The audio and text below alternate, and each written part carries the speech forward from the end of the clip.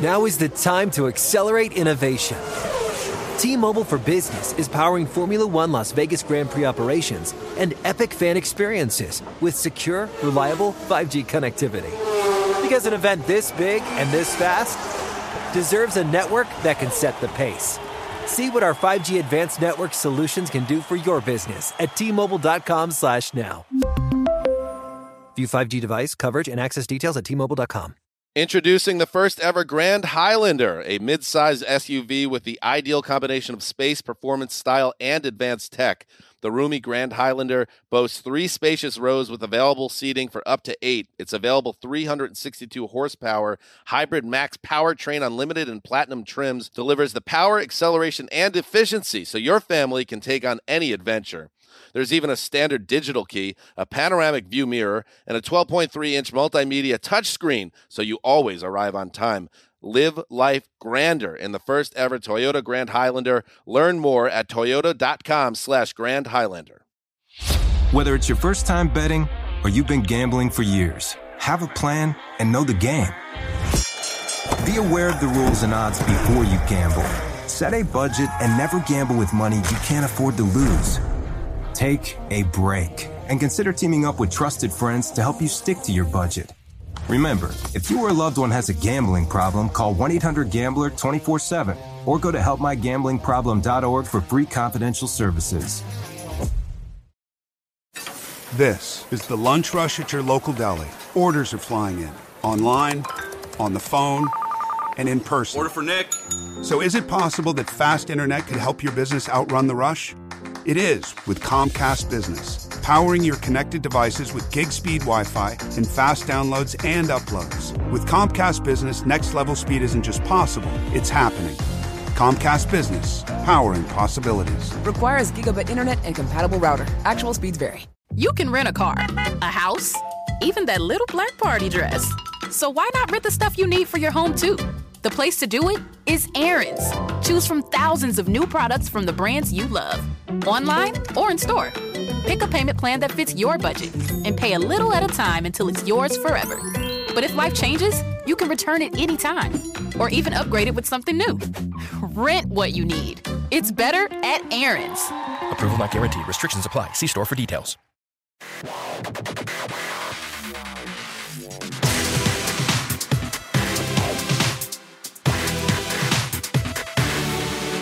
Welcome to the NFL Fantasy Football Show, presented by DraftKings. Here's your host, Marcus Grant. What is up? Welcome to another edition of the NFL Fantasy Football Show, presented by DraftKings. It's me, your man, MG Marcus Grant, masking and socially distancing when and where necessary, and sort of vibing on the new voice we got. I'm sure you just recognized that, something a little bit different for the show. So trying to spruce things up here, trying to make ourselves sound bigger than, maybe we like to think we are. But got a full show for you, as always, on a Friday.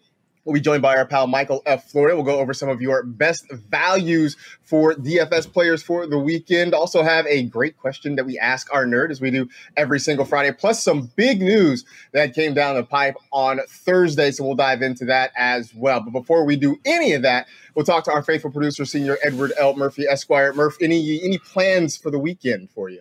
Well, there's a couple good college football games since I have to put all my focus on the Fighting Irish, and I do enjoy watching other teams play there because obviously my pro team has not helped me out. So I think, just relax. I think we talked about last week how our for those who work in the NFL media, your Sundays, if you are off, you're still not really off because you have to watch all the games. And obviously, we need to keep track of every single guy that's especially on offense for fantasy. So it's you really only have Saturday off, and then that's also consumed by other football. So really, my plans are football for the next 6-7 months. Yeah, I mean, that pretty much is it. Once I always say that, for folks who work in NFL media, for football media, I guess, summer kind of ends just after the 4th of July. Everybody still gets a little more summer, but usually after 4th of July, we're into training camps. And then once we get, fully into what, in normal years is preseason and in the regular season, from pretty much mid-July till, the start of January, maybe into February, our lives are consumed by football. So at least you're finding some enjoyment out of it. I know the pro game maybe has taken a hiatus for you, but at least you're finding some football enjoyment this year. Yeah, I mean it's one of my passions I'll always have. So as frustrating as the Giants may be, I'm still gonna enjoy other things. I mean, like we got Georgia Alabama this week. I'm not even. I grew up nowhere near the SEC country, but yet that game is still so intriguing to me. So there's just something in me, and I know you have it too, where it's just like football is football. We will always love it, and it's okay that it consumes our lives for quite some time. Absolutely. So we find our ways to it to get enjoyment. So enjoy the weekend, certainly. All right, it is Friday, so we will turn our attention to our pal Michael F. Florio, who comes and joins us. And Florio, I know you also grew up not near SEC country. Do you have any college football allegiances? I don't think I know the answer to this question. I don't really like. I guess I would for college basketball. I really like Syracuse, and since Melo went there, I've always supported them. So I guess I would root for them in college football. But I tend to watch the bigger games or players that I want to see rather than have a team that I'm very much a fan of, because in New York, college football is just not really a thing, and football takes over my Sundays already. So I try not to let that take over my Saturdays as well.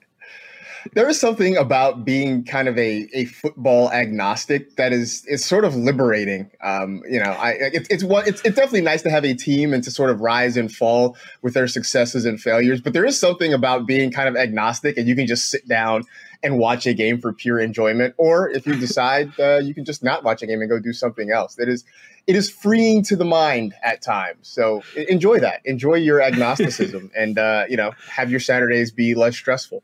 All right, let's turn and do some fantasy headlines, shall we? A big piece of news came down on Thursday afternoon, and that is Le'Veon Bell, who formerly of the New York Jets and then was a free agent, wasn't a free agent for very long.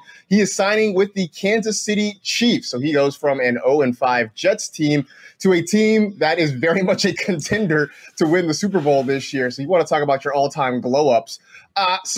It doesn't look like he's going to play, still has to go through COVID protocol, and reports are the earliest he could be on the field for the Chiefs would be this coming Wednesday. But when he's there and he's back and he's practicing and he's part of the game plan, Mike, does this get him back to RB1 status where he once was? I'm not sure just yet. And Marcus, the glow up it's so real. It's not even just a chance of winning. He gets to go from Adam Gase offense to Andy Reid. Like, I don't think you can possibly go from a worse situation to a best situation like that. But my concern is he can't be on the practice field till next week, like you said. So you have at least one more week where you don't have to worry about CH. But after that, Bell still needs to learn the offense. He's still going to need to get acclimated, especially on passing down plays. So I'm not so sure, starting next week, this is his job. I think it could take a couple of weeks. Remember, we thought Fournette was going to be a big threat to Ronald Jones, and he needed to get acclimated, and it really hasn't paid off yet for him. So I think Bell is clearly a bigger threat for the starting job for weekly touches than anyone CH has had to worry about. He's clearly trending down, like your board says, Marcus, but I'm not convinced yet that it's going to be like the full Lev Bell show. I could see it being more like they each have a role and they're more like RB2 or flex options until one really steals the job. That is going to be kind of interesting to watch. And remember, coming into this season, we weren't sure how the split was going to go in that backfield. We weren't sure if Damian Williams, how much work he was going to get. Then obviously he's not available this season. So that is why there was so much focus on Clyde Edwards-Helaire and the workload that he could have. So obviously I get the sense that the Chiefs do want to have a second running back there, and whether or not it's going to be Lev Bell as the main back and CEH takes the secondary role, I'm with you. We're going to take a wait and see attitude on it. Although I will tell you that as somebody who has CEH in a league and getting text messages from friends who drafted CEH, there is much dismay and consternation about what this is going to be because, look, all signs point to Le'Veon Bell sort of being the lead back here. I mean, this is a guy who was an elite level running back during his time in Pittsburgh. And obviously, things didn't work out in New York, but there are reasons to be concerned. So let's just turn our attention. What does this mean long-term for Clyde Edwards-Helaire? If you have him on your roster, what are you advising people to do? Right now, I think you just kind of have to sit tight with CEH because, like you said, everyone who has him is panicking. Everyone else who doesn't have him right now is probably like, wow, I'm pretty happy I didn't take him in the first round after all. So I don't think you're going to be able to get anywhere near full value for him. I don't even know right now what exactly full value is for him. But I will say, I think that where, like, as a whole, like, fantasy football community is kind of being like, all right, well, Lev Bell's coming in. It's going to be Lev Bell's job. And Lev Bell was awesome with Pittsburgh. You can't take that away from him. But that was 3 years ago. Like, he hasn't had a run of 20 or more yards since Christmas Day of 2017. It's a long time ago. So I think this is a clear upgrade for him in that system and everything. But I still think both of these backs are going to have a role. I don't think it's just going to be one or the other. Ideally, this turns into, say, something like we saw with the 49ers, where they are able to sustain multiple running backs. Like, that is what you ideally would want, so that if you have Clyde Edwards-Helaire, you don't feel like you're losing out on anything. I mean, let's even take it to the Cleveland Browns this year, right? With what they have with Nick Chubb and Kareem Hunt. Both those guys were able to stand back there and prosper. You would like that ideally. It seems a little more difficult because, well, I mean, look, Patrick Mahomes versus Baker Mayfield, right? I mean, the Chiefs are more willing to put the ball in Mahomes' hands and let him go out and make plays versus the Browns, who do want to run the football. So I think you do have to sort of sit pat with CEH, hope that maybe there is a role that is bigger than what we are anticipating, and hopefully they can find ways to keep him productive, whether it's in the passing game, whether it is as a runner, whether he just has that touchdown upside remains to be seen. But this was definitely a big kick in the gut, man, for a lot of folks who drafted Clyde Edwards-Helaire. Side note, so go ahead. I was going to say, do you think that CEH could be one of those backs that, like, when his touches go down, his efficiency goes up because he's a rookie back, he's smaller? I don't think when they drafted him, they were anticipating giving him, 25 touches a game because Damian was there. I think that's the one hope you have if you have CEH right now. Like, maybe he could still be really productive on like 12 touches a game. I think, I don't think that's a crazy idea, and maybe that is the case. I mean, maybe when they're not using him heavily, Andy Reid is as creative as it comes offensively. Eric Bieniemy has done a great job with that offense. Maybe they find different ways to put the football in his hands. Maybe it's just about getting him out in space and allowing him to work. And so maybe it is. Maybe it's a different usage, but sort of a better usage. Maybe this turns into what Melvin Gordon and Austin Eckler once had in I was going to say San Diego, in Los Angeles with the Chargers. So maybe there's hope. We're anybody who has CEH, I think they're looking for a ray of hope, a ray of sunshine to try and brighten their day a little bit about this situation. Side note, in the last few months, both Jamal Adams and Le'Veon Bell have sort of, complained their way out of New York and ended up in much better spots. I mean, Jamal Adams goes to the Seahawks, who are very much a contender in the NFC right now. And now Le'Veon Bell gets to go to Kansas City and has a very good chance of getting to the Super Bowl. I am all about guys like trying to find situations that are going to make them happy. This seems like a trend. I don't know. Maybe if I'm like running things with the Jets, I start to look at this trend and think, what's the common denominator here? That's just me. They chose their head coach over their best offensive and defensive player. I don't get it. It also feels kind of NBA-ish, right? Like the players, they have the power here. Hey, look, man, maybe things are changing. Or maybe it's just that you had two really, really good players who were coveted on a lot of rosters and willing to do that. Look, I think if Jeff Smith starts, complaining about his role, like, I don't think there's going to be as much hoopla about Jeff Smith trying to get out of New York. Over to the Denver Broncos. Melvin Gordon was arrested earlier in the week for driving under the influence. He was back at practice, though, later on in the week for the Broncos. Now, head coach Vic Fangio has not officially said what their plan is in terms of discipline or whether or not Gordon is going to be able to play this week.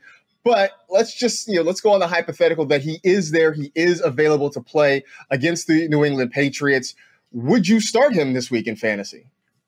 I think you probably don't have much of a choice. Like, there's 4 teams on bye with a lot of key running backs being taken out. Maybe you lost like a Dalvin Cook, or, the running back this week the depth is being tested. So he, to me, is still a back end RB2 that I think you likely can't get away from. But it is a very tough matchup. And Philip Lindsay's back now. You have to worry about that. But the one saving grace for Gordon is his work has been pretty safe each week. He scored 15 or more fantasy points in 3 of the 4 games he's played. So for those reasons, I think you still probably have to start him, but I am devaluing him compared to most weeks. It is not a great week to start him against this Patriots run defense. You would hope that, before Philip Lindsay came back, there was volume there. You talked about his production there, and part of it was because they really weren't trying to work Royce Freeman into the attack. But now they've got a guy that can sort of rotate in with him, and you wonder how that split workload is going to end up, which brings up the question. Now that Philip Lindsay is back, likely he's going to get on the field, get some work after missing a couple games with that turf toe. How do you approach him? Is it sort of the same situation as with Gordon? Yeah, Lindsay, I would be trying to get away from this week if possible. I have him in like the flex range, but I think he is going to see, I'm still anticipating he sees less work than Gordon unless we hear that Gordon is getting disciplined for some reason or something like that. Well, we know the reason, but if he is getting disciplined or something like that. But for right now, it is his first game back. It's a really tough matchup. You have to worry about Gordon being the lead back. Lindsay is a back that I was looking to add off the waiver wire, but not one I'm trying to start this week. We still, I don't think, have a very good indication of how these guys will coexist together, because Philip Lindsay only played 1 game and then he got hurt, and it's been Melvin Gordon since then. So I still don't feel like we have a clear picture of how the Broncos want to use both of these guys. And maybe that is enough reason to sort of stay away, at least from Philip Lindsay this week, just to kind of get a sense for how the Broncos want to kind of rotate these guys in. I still hold to the fact that when they're both healthy and they're both really getting touches, that this could end up being sort of a frustrating hot hand committee, sort of like, what we have seen, at least what I anticipate we're going to continue to see in Tampa Bay when both of those running backs are healthy as well. But I do think Melvin Gordon, provided he plays, is going to be the lead back this week. And I'm with you with Philip Lindsay just coming back, sort of being the secondary back, and a bad matchup. If you can avoid that play at all, that is probably going to be your best course of action in Week 6. Speaking of Week 6, today's show, like all of our shows, sponsored by DraftKings, the leader in one-day fantasy sports. DraftKings has millions of dollars in total prizes up for grabs this week, so download the DraftKings app now. Use code TEAM during sign-up and start feeling the sweat like never before. Eligibility restrictions apply. See DraftKings.com for details. We did not have a Thursday night football game this week because of the shuffling of the schedule, so that means we just dive right into Sunday with the beginning of Week 6. Of course, we have currently scheduled a doubleheader on Monday. We'll see whether or not that ends up being the case. But in the meantime, we got some big questions, as we always do, to talk about for the week ahead. The first one, Lamar Jackson right now is the QB 11. He hasn't played terrible. He hasn't, had these huge, just disastrous games. But we're talking about a guy who was the first or second quarterback off the board in a lot of fantasy leagues, a guy that people reached for in some of the early rounds. And the numbers certainly have not justified the draft capital you spent on him.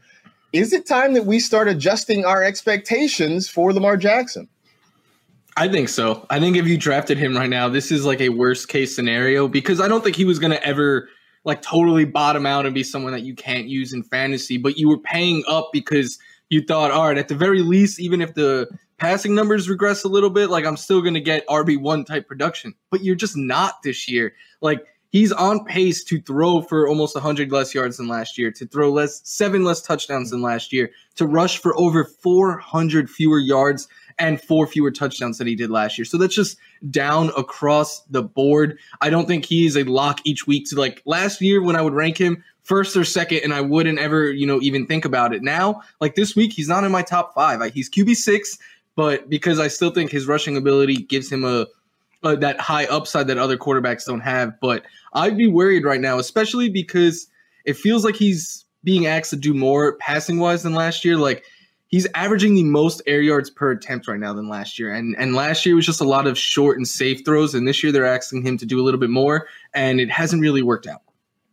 It is weird that the Ravens offense, which was so effective last year, seems to be trying a lot more new wrinkles. And on the one hand, I get it, right? You don't want to be stale. You don't want to become easy to defend because people know what you're going to do. But on the same time, it was so good and it was so effective. And I think the biggest thing you mentioned, the rushing numbers are down quite a bit because that was always what gave Lamar a safe floor week to week. but now we're seeing them work in really all three of their running backs. I mean, it hasn't just been Mark Ingram. It's Mark Ingram and J.K. Dobbins and Gus Edwards, and they're trying to spread the ball around, throwing it more. They're trying to get Marquise Brown more involved. Mark Andrews has had a couple of rough games. He had that one island game that we saw where he dropped a number of passes, and that was kind of frustrating. But this Ravens offense so far has not clicked on the same level as it did. I still think, Lamar will have his blow-up games, his huge games, and I think he'll still end up as a top 10 quarterback.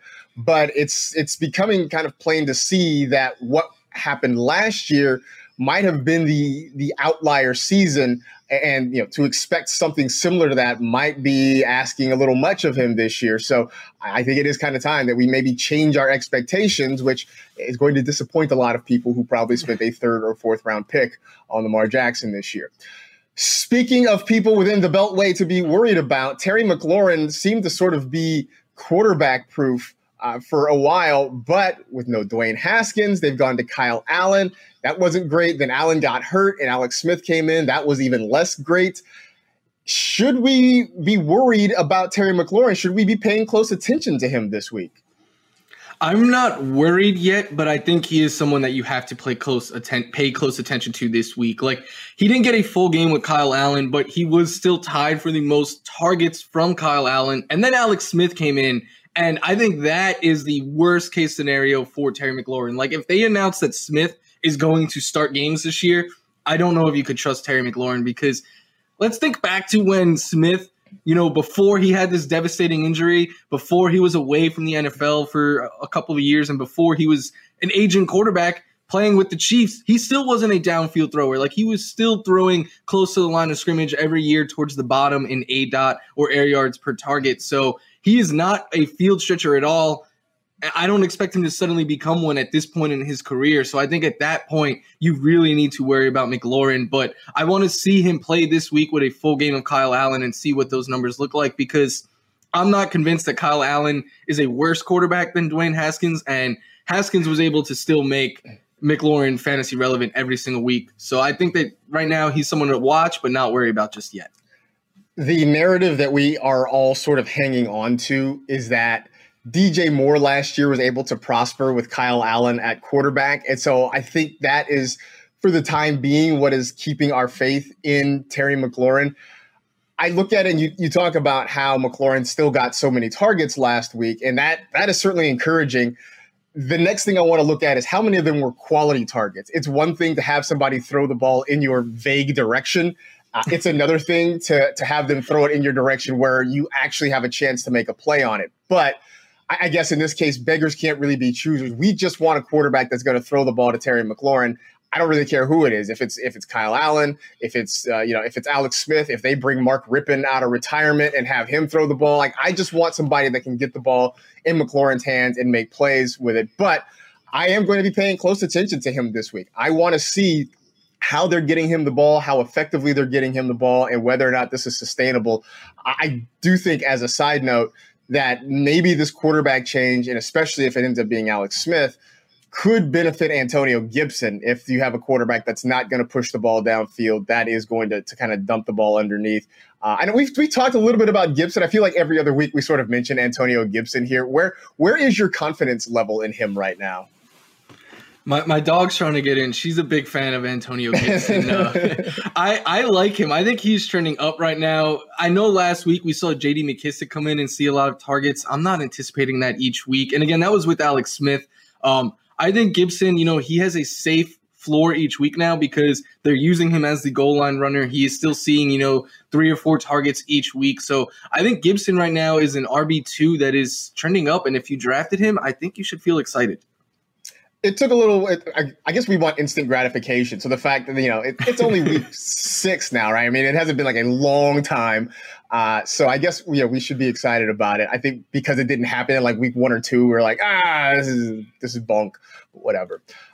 Julio Jones is still dealing with that hamstring injury. The Falcons did not practice on Thursday because they closed their facility because of a potential positive COVID test. But they are back open on Friday. But Julio Jones still dealing with that nagging hamstring injury, and it looks like it's starting to linger. What should we be doing with Julio right now? I think if you have Julio Jones, you're just stuck, right? Like, I know they didn't practice yesterday, but they said even if they did, Julio would not have been out there. I don't have high hopes that he's going to suit up and play this week. And I think if you have him, like, what can you do right now? If you try to sell him, no one is going to give you anywhere close to full price. So you're going to be just getting fleeced in any trade you can make right now. The only way I think I go out and trade him and accept that I'm taking, I'm getting less return than I would if he was fully healthy is if I'm sitting at 2-3 or worse, and I'm not really feeling great about my team right now. And I know like I need things to start to turn around before the season is over for me. That's the only way I think I'm looking to trade him. Otherwise, I think you're just kind of handcuffed with him right now. That is sort of the problem is, because he is sort of stuck in limbo. You are sort of stuck in limbo.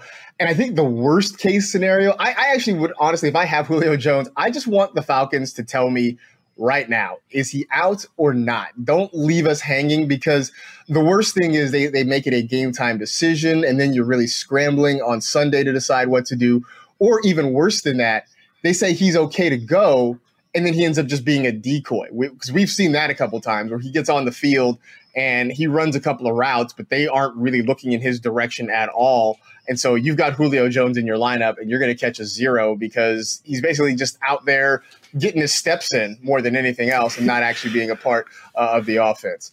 Marcus, you know what it feels? Yeah. You know what it feels like a little bit? Like, remember when they drafted Julio Jones and Roddy White was still a thing at first, and then like the injuries started to pile up, and now it feels like Calvin Ridley is like going to continue that and take over for Julio Jones, and it just feels like the best days of Julio might be behind us.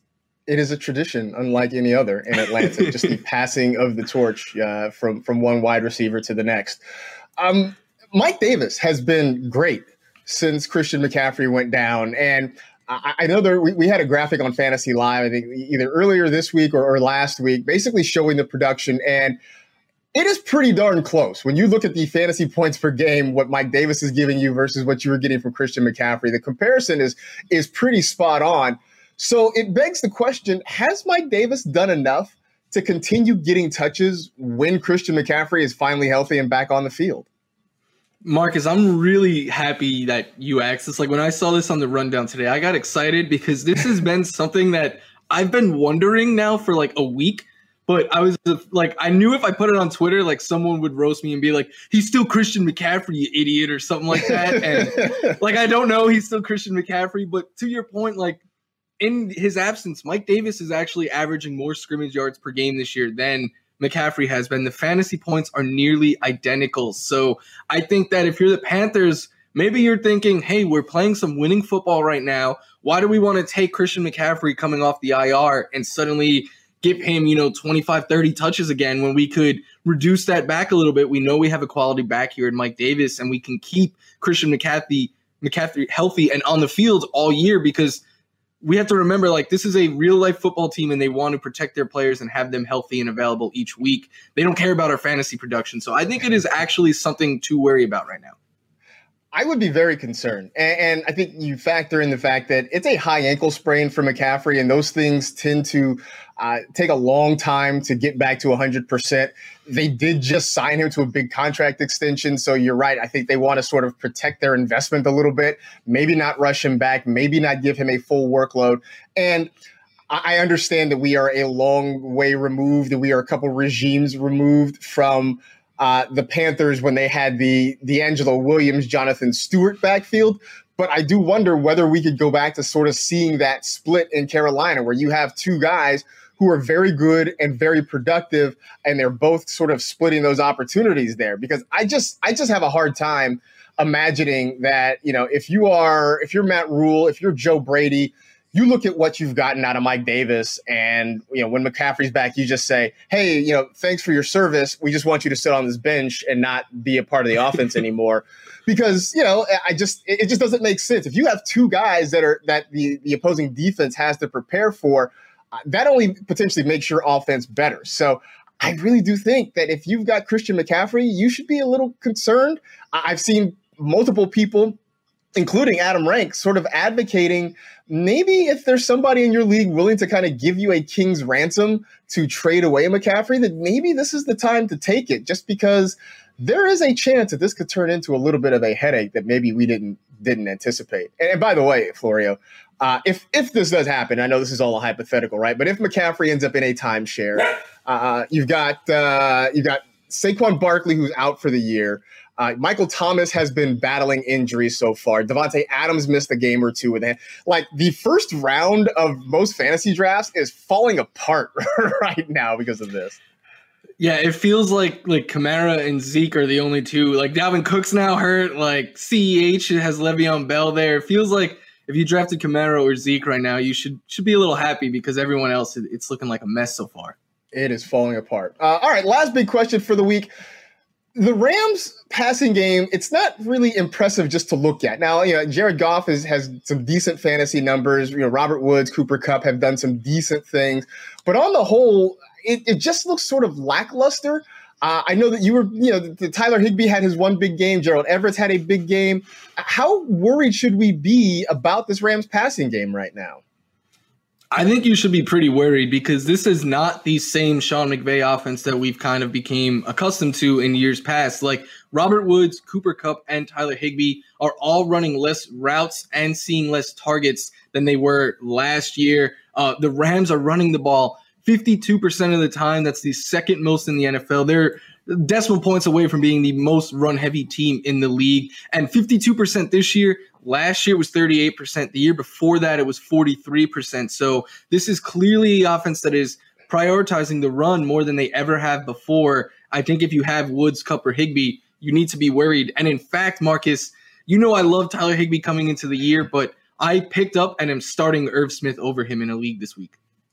That speaks volumes. And I wasn't, I didn't hate Tyler Higbee this year. I just didn't quite know where to slot him. And the Rams have done nothing to give me any clarity on that situation through the first few weeks of the season. And it's interesting that you talk about how much they're running the football. That hasn't worked out for us either in fantasy because we don't really know which way to go with it, right? I mean, is it Cam Akers? And, he was available. He didn't play much last week. He might play more this week against the 49ers. Darrell Henderson, when we thought he had a good matchup, barely saw the ball against the Giants and didn't do anything. Then we didn't love his matchup the next week. He ends up with a huge workload and scores 2 touchdowns. So nothing for us, fantasy-wise, seems to be working out with this Rams offense. It has been just a nightmare to deal with. And I think there are reasons for us to sort of be nervous, not pushing the panic button, but certainly nervous about the way things have gone. If you want more of this kind of goodness, you should be sure to check us out on Sunday mornings for NFL Fantasy Game Day. It's me, along with Adam Rank, Kimmy Checks, Michael F. Florio, and no promises, but maybe his pup shows up as well for some of the segments. We have all the latest injury news, top starts and sits. You can catch us starting at noon Eastern, all the places that we stream our shows, NFL.com, in the NFL Fantasy app, and on YouTube at youtube.com/NFL Fantasy Football. It's time for Best Value presented by DraftKings. We've got our picks for the guys that might give you the most bang for your DFS buck in Week 6. So we'll start off quarterback. What are you looking at this week, Florio? I'm going with Ryan Fitzpatrick. He feels a little bit underpriced here. He is the QB7 right now on this season. He has scored 21 plus fantasy points in 4 straight games. And the Jets have allowed 26 or more to both of Josh Allen and Kyler Murray, and they really haven't been tested elsewise other than that. So I know they come in ranking middle of the pack in fantasy points allowed to quarterbacks, but I think that Fitzy has the chance to really put up a lot more in what is kind of a revenge game for the Dolphins against Adam Gase. Yeah, I guess it kind of is, right? It's a chance to get a little get back. I'm going to go with Kirk Cousins there. And I know we sort of advocated to start him last week against the Seahawks. The results weren't particularly great. He got you about 14, 15 points. But I'm going to double down this week because he's got the Falcons on the schedule. And I know they just let go of their head coach, Dan Quinn, but they still have a lot of questions to answer on the defensive side of the football. So I think that you can go back and maybe it's a little bit more than Fitzpatrick was, but I think the opportunity is still there for Kirk Cousins to go and put up a really big passing game, and it's worth kind of getting him in there to maybe go big somewhere else in your lineup. Okay, over to the running back spots. I thought there's some interesting values this week. Which one did you find the most interesting? I went with David Montgomery. I'm pretty bullish on him right now. I like him as a DFS value, and in season-long leagues, I'm going to try and acquire him where I can this week before the game. He's been averaging 7 targets per game since Tariq Cohen has gone down, and we saw last week, Marcus, how much that raises his weekly floor. He didn't have a big yardage game, but the 7 catches gave him only nearly 20 fantasy points, and this week, I think he's going to explode against the Panthers. It's just the best matchup for running backs. They're allowing the most fantasy points per game and the most touchdowns to running backs, and that's after they allowed the most of that last season as well. This is just a defense that you can run all over, and I think this week the Bears are going to ask a lot out of Montgomery, so they have to ask less out of Nick Foles. The target share for David Montgomery has been the pleasant surprise since Tariq Cohen went down. I'm going to go Myles Gaskin here because he has been a pleasant surprise in that Miami backfield all season long, to the point that last week Jordan Howard was a healthy scratch, did not see the field in that blowout win over the 49ers. They are getting him the football. They have a great matchup with the Jets. He has become sort of the running back of record. And in what could be, look, Rank made the point on Fantasy Live earlier this week. Either Fitzpatrick is going to go huge and have 6 touchdown passes, or he's going to implode and have 6 interceptions. But if he goes the route of the 6 touchdowns, that potentially means Myles Gaskin could end up seeing a lot of work, mostly throughout the game, but certainly in the fourth quarter as they try to close this thing out. So I think at $5,400 for the salary, I think Myles Gaskin is a pretty nice pick. All right, so to the wide receivers, A.J. Brown finally came back into our lives, and that was a good thing to see, right? Yeah, it was awesome to see. I have A.J. Brown in a couple leagues. I took a safe approach last week with him because he was playing on Tuesday, and that game was up in the air. But it was amazing to see. I left that game very happy with what he had. Oh, it was like 9 targets. He had wide receiver 1 production, and Ryan Tannehill from the start of that game was clearly looking his way very often. I think A.J. Brown, we were valuing him as almost a wide receiver 1 in drafts this year, but now his DraftKings price, I don't think has quite caught back up to that yet. So I think he is a good value this week. And I just like the Titans pass game offense now. I've really come around on it. So maybe the only thing better than finding a value is finding a value stack. And I talked about Kirk Cousins at the quarterback spot. So I figured, well, why not go with Justin Jefferson as one of the wide receivers there? I mean, I talked about that Falcons defense. We all sort of know what the situation is. And this is still a pretty concentrated passing game. If there's one thing we've learned about Kirk Cousins, it's basically he finds 2 targets and he will funnel most of his throws toward those 2 guys. And right now, those 2 guys are clearly Adam Thielen and Justin Jefferson. So I'm willing to take a shot and have him slide back in there. I know last week wasn't great, but we'll give him another chance against another pretty bad secondary. I know I just said that Kirk Cousins funnels his targets through 2 guys, but when we look at the best values for tight ends, you got a Minnesota Viking in there. It's right now just pick on the Atlanta Falcons defense. And I like your Vikings picks, Marcus. I also would like Adam Thielen this week, but I like Irv Smith Jr. as well. Last week, he saw 5 targets, 4 catches for 64 yards. He ran 31 routes and played 69% of the snaps. Both were season highs. I think he's the better pass catcher of their 2 tight ends. I think Kyle Rudolph is the better blocker, so I'm hoping that leads to more pass game work. And again, pick on the Atlanta Falcons. They're allowing the 2nd most fantasy points per game to tight ends right now. And Irv Smith Jr. is cheaper than my defense, so it's a really good way of saving money and getting some high upside exposure there. It's sort of nice to see him actually kind of get into things because we were sort of wondering what was going to happen there. I'm going to go with with Ian Thomas, one of the Thomases, Ian Thomas, as my tight end with the Carolina Panthers. I know the matchup doesn't seem great on paper against the Bears, but if there has been a weak point in that defense, it has been their work against tight ends so far this season. I wonder how difficult it's going to be for Teddy Bridgewater to get the ball to, say, Robbie Anderson or DJ Moore, but there could be some opportunities sort of in the middle of the field for Ian Thomas to go out and make some plays. I feel like, unless you're really playing one of the top elite tight ends, we're all just sort of trying to pinpoint touchdowns here. And I think Ian Thomas's work near the end zone could end up being a boost for him. So you mentioned that your defense is slightly more expensive than your tight end. Which defense are you going with this week? I'm going to go with the Miami Dolphins defense. It's basically just pick on the New York Jets at this point. Their offense, they're to bottom 2. It's them and the Giants flip-flopping each week for fewest points scored on the year. They don't put up a lot of yards. Sam Darnold's up in the air. So there's just Le'Veon Bell's gone. There's just not a lot to like on this Jets offense, and the Dolphins defense has been playing better. Like they've been a lot since week 1. I really feel like they've been stepping it up as of late. So I know you could save a little bit of money here and still get a high upside play in the Dolphins defense.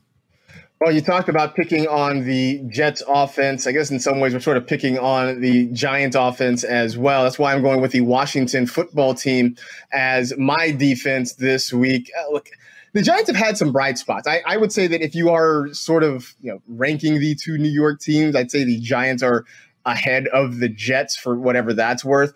But the issue still continues to be that Daniel Jones just turns the ball over at a horrendous rate. And the way to get points in fantasy for your defense, sacks and turnovers. And so you're just going to continue to kind of pick on a guy who has problems with ball security, who's going to throw interceptions on occasion.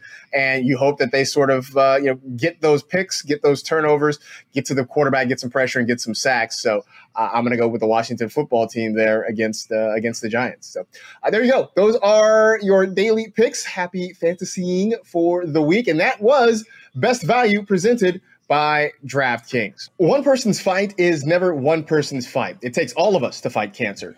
Join the NFL and the American Cancer Society in the fight today by talking to your doctor or reminding a loved one about getting screened. Visit NFL.com/crucial catch to learn more. It's time for Best of the Pack, presented by Panini Trading Cards. Got a couple of cards in this pack that we'll sort of discuss about maybe their Week 6 and beyond prospects. So as we dig through, the first one we've got is Deshaun Watson, quarterback of your Houston Texans. People have sort of, been wringing their hands about Deshaun Watson this season. But when you look, he is the QB9 right now. He had a pretty good game in the first game without Bill O'Brien as head coach and play caller. Have we overreacted to what we've seen from Deshaun Watson so far? Yeah, I think so. And not only have we overreacted, we've overreacted for all the wrong reasons, right? Like everything, whenever you hear about Deshaun Watson, it's because DeAndre Hopkins isn't there. Well, not really. Like he's averaging over 30 more passing yards per game this year than last year. His passing touchdown rate is higher this year than last year. What he's really down right now is in the rushing aspect. Like his rushing yards per game are down 11 from last year, and he has just one rushing touchdown where last year he had 7. So I think that if you're looking at his 2 seasons and comparing it so far, his fantasy numbers are down a little bit. It's because of the less rushing yards. I think his passing, you don't have to worry about that. And also, he had such a tough schedule to open up the year. The Chiefs, the Ravens, and the Steelers. I don't know if you can get any harder than that. I think that's sort of the key point for me when I was looking, that the schedule just has really not done him any favors. And even then, he still put up some pretty decent numbers. He hasn't had one of those just, bottom drops out weeks that's going to absolutely sink your roster. So I think things are going to start to open up. The schedule starts to lighten up a little bit. And I do think that now with no Bill O'Brien there, they're really just going to, count on Deshaun Watson to be their key playmaker. Just sort of let Deshaun cook, right? That seems to be the phrase of the year, is just to let blank cook. So I think it's Deshaun Watson's turn. So I think that we can sort of maybe pump the brakes a little bit. Everything's going to be fine on Deshaun Watson. You can just relax. You can put him in your lineup and just kind of let it roll. All right. So our other one is Julian Edelman of the New England Patriots. I know Edelman is not maybe the fantasy stud that he was, say, a few years ago. But now that Cam Newton looks like he's going to be back this week for the Patriots, is Julian Edelman an every week starter? I think so, but I don't think it's like last year, like you said, Marcus. I think it's more on that, is he wide receiver, borderline wide receiver 2 or 3 and flex option? But in the 3 games with Cam Newton this year, because the ones without Cam, I don't think we really have to look at. We've seen kind of mixed results. He's finished with 4 points in one of them, 13 in another, and 26. Kind of like a floor, a median, and a ceiling game there. But why I like him is Cam Newton this year is thrown to the slot on 42% of his throws. That's towards the top in the NFL. And Julian Edelman, we all know, is one of the best slot receivers in the game, runs nearly 70% of his routes from the slot. So it just seems like a good pairing there moving forward. I still look at him as kind of a matchup-based guy. I think, at worst, he's maybe a flex. I think at best, his ceiling is probably a mid to high-end wide receiver too. I don't think this is necessarily some sort of Tom Brady missing related drop-off. I think it's just, hey, look, man, time comes for everybody. And at some point, this offense is not the same juggernaut that it once was. And, Julian Edelman is sort of going to suffer because of that. I don't think I drafted him anywhere this year just because I wasn't all that certain. I mean, look, we went into the season not even certain who was going to be the starting quarterback. There was still a time when we thought maybe there's an outside shot that Jarrett Stidham gets the job or that Brian Hoyer slides in there. So I think that might have had something to do with it. So I'm not ready to make Julian Edelman every week starter, but I do think he has some value, especially when the matchup is right. And like I said, I definitely feel more comfortable with him in my lineup with Cam at quarterback than anybody else that the Patriots have back there to put under center. Inspired by ongoing conversations with players, the NFL Players Association, and Players Coalition together launched NFL Votes to empower and improve our communities through exercising the right to vote. Join the NFL family by registering to vote today and make your voice heard this November. Visit NFL.com/votes to learn more. All right, now it's time for Ask a Nerd. We went to our pal Matt Okada and asked about some of the top fantasy seasons ever put out by a rookie quarterback. Thanks, Marcus, and thanks for joining me for another week of Ask a Nerd. Today, we're breaking down the top 5 fantasy seasons all time by rookie quarterbacks. At number 5 is a player whose career ended as quickly as it started, Andrew Luck. 2012's first overall pick had a rookie record 4,374 passing yards on his way to 276 fantasy points. Number 4 on our list happened just last season thanks to the dynamic play of another number 1 pick, Kyler Murray. With over 3,700 pass yards and 500 rush yards, Kyler logged 285 fantasy points in 2019. Dak Prescott's blazing start to 2020 was foreshadowed back in 2016 when he posted the 3rd best season by a rookie QB despite being drafted in the 4th round, lowest on our list. Dak had 29 touchdowns through the air and ground combined, 3rd most by a rookie ever, and totaled 286 fantasy points. Coming in at number 2 is Rookie of the Year winner Robert Griffin III, our 2nd QB from the 2012 class. RG3 climbed the list thanks primarily to 815 rush yards and 7 rush TD for a total of 317 fantasy points. But number 1 on our list was in a whole other stratosphere. Cam Newton scored a whopping 370 fantasy points in 2011 thanks to a 4,700 yards and 35 touchdowns as a passer and rusher combined. His 14 rush TDs alone are and still remain a quarterback record. We'll have to wait and see if Justin Herbert or Joe Burrow can challenge these players, but until then, thanks for hanging out on Ask a Nerd, and may the fantasy points be with you. Our nerd got a glow up, man. No glasses, no mustache. it's like it's like the male version of like She's All That or something. Like he just turned things around. But as always, the information is fantastic. We appreciate Matt jumping in every single week with us. So I brought this question up because Justin Herbert has been playing so well enough that he looks like he's going to be the Chargers starting quarterback for the rest of the season. So that begs the question. I mean, you got Herbert playing well. Joe Burrow has stepped in and carried the load as much as possible for the Bengals. Who do you think has the better long-term season outlook right now? Is it Herbert or is it Burrow? Right now, I'm going with Justin Herbert. He has scored 22 or more fantasy points in 3 of his 4 starts this year. Joe Burrow has scored that number once. Burrow's putting up a lot of pass yards. They're asking him to throw a lot, but the touchdowns haven't come. And I think his schedule is tougher. Like, he failed the test last week against Baltimore. He still has to play that defense again. He still has to play Pittsburgh twice. So I like both of these rookies. I think they are both guys that you can trust most weeks depending on the matchup. But right now, I think if you have Herbert, you might not even need another quarterback. Like, he could be your guy the rest of the way. I didn't think we would get to that point, but I think you're right. I mean, the way he has played, he could just be your quarterback. And now with the Chargers on a bye in week 6, there's nothing to prevent you from playing him each and every week. I think the other thing that works in Herbert's favor is just the fact that he has a better defense behind him. I mean, that means the game script will be sort of in doubt. That means that the Chargers can still be two-dimensional when they want to be. Joe Burrow, I think, for the most part, is going to be forced into having to pass a lot. They're going to be playing from behind. They're going to be playing catch-up, which means he's also going to face a lot of defenses that are just going to pin their ears back and come right after him. So I don't think Herbert is going to have those concerns. So I would side with you. I think that he might be the guy to have maybe the bigger season fantasy-wise as a rookie when it's all said and done.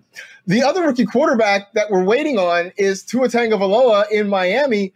Ryan Fitzpatrick is playing really good football right now. Is it possible that we don't see Tua at all this year? I think so. Like, Ryan Fitzpatrick is balling out right now. The Dolphins' defense is improving. They've looked like a team that really has gone from last year being kind of a team that we would all look to pick on in fantasy and didn't really expect much to at least being a respectable team. And with the extra playoff spot this season, I think that they can remain in the race. Like, I'm expecting them to go out and win this week. That's another game that they're going to stay in the race and be competitive. If we see Tua, I don't think it's till very late in the year when they fall out of it, because why right now would you mess with what you have going and take Fitzy out? I agree. I think, there may be a game where Tua comes in sort of in relief or what have you, or maybe you're right. If the Dolphins have a collapse late in the season, we see Tua get on the field just to see what's happening. But everything's going well. And let's give Brian Flores some credit, right? I mean, when he took over this team, everybody thought they were in tank mode. It was going to be awful, and they were going to go winless for a season. They won 5 games last year, which is way more than anybody anticipated. And now this year, they're coming out. They're looking competitive. I mean, they went to Santa Clara and absolutely smacked the 49ers last week. This is a good football team, and they're playing good football. And right now, I don't think there is any real motivation to change your quarterback situation. I mean, I know we would like to see Tua just out of the curiosity factor of it. Although I will say, and I've said this before, for us in fantasy, let's keep rolling with Fitzpatrick because we sort of know what we have there. And I think that consistency is good. It's good for Devontae Parker. It's good for Preston Williams, Mike Gesicki, everybody in that passing game. So I'm totally down. I mean, did you ever imagine that we'd be in week 6 and having this conversation about not seeing Tua? It seems kind of far-fetched.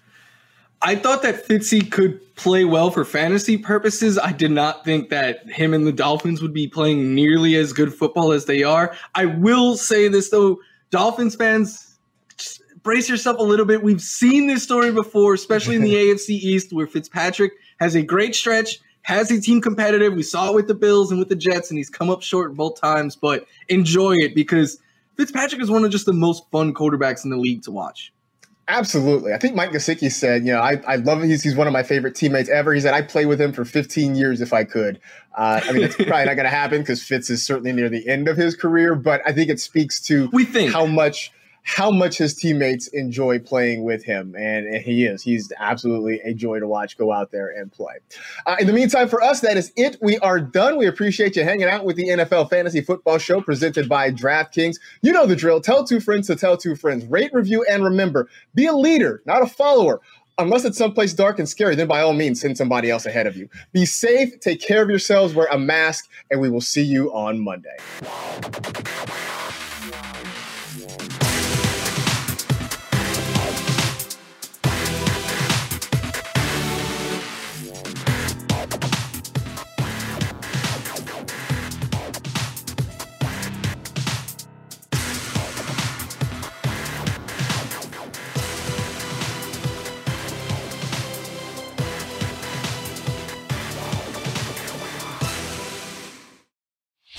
Whether it's your first time betting or you've been gambling for years, have a plan and know the game. Be aware of the rules and odds before you gamble. Set a budget and never gamble with money you can't afford to lose. Take a break and consider teaming up with trusted friends to help you stick to your budget. Remember, if you or a loved one has a gambling problem, call 1-800-GAMBLER 24/7 or go to helpmygamblingproblem.org for free confidential services.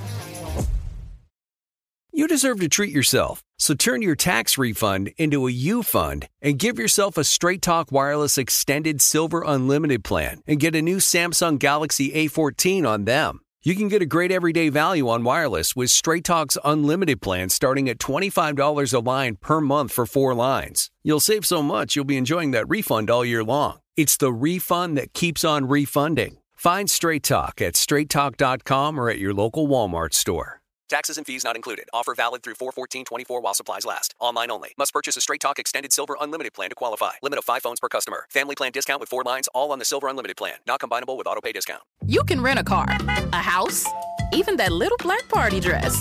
So why not rent the stuff you need for your home too? The place to do it is Aaron's. Choose from thousands of new products from the brands you love, online or in store. Pick a payment plan that fits your budget and pay a little at a time until it's yours forever. But if life changes, you can return it anytime or even upgrade it with something new. Rent what you need. It's better at Aaron's. Approval not guaranteed. Restrictions apply. See store for details.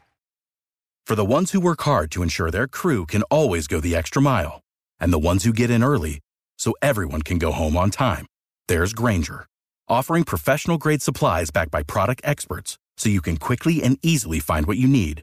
Plus, you can count on access to a committed team ready to go the extra mile for you. Call, click Grainger.com, or just stop by. Grainger, for the ones who get it done.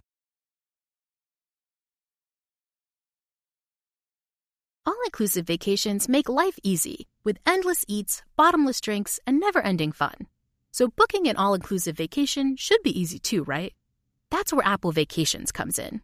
Book your all-inclusive getaway with Apple Vacations and receive exclusive perks at select resorts. You'll find the best deals at Riu Hotels and Resorts in Mexico, the Caribbean, and Central America, and enjoy a selection of exclusive nonstop vacation flights. Turn on easy mode at applevacations.com or call your local travel advisor to get started. Visit applevacations.com or call your local travel advisor to get started.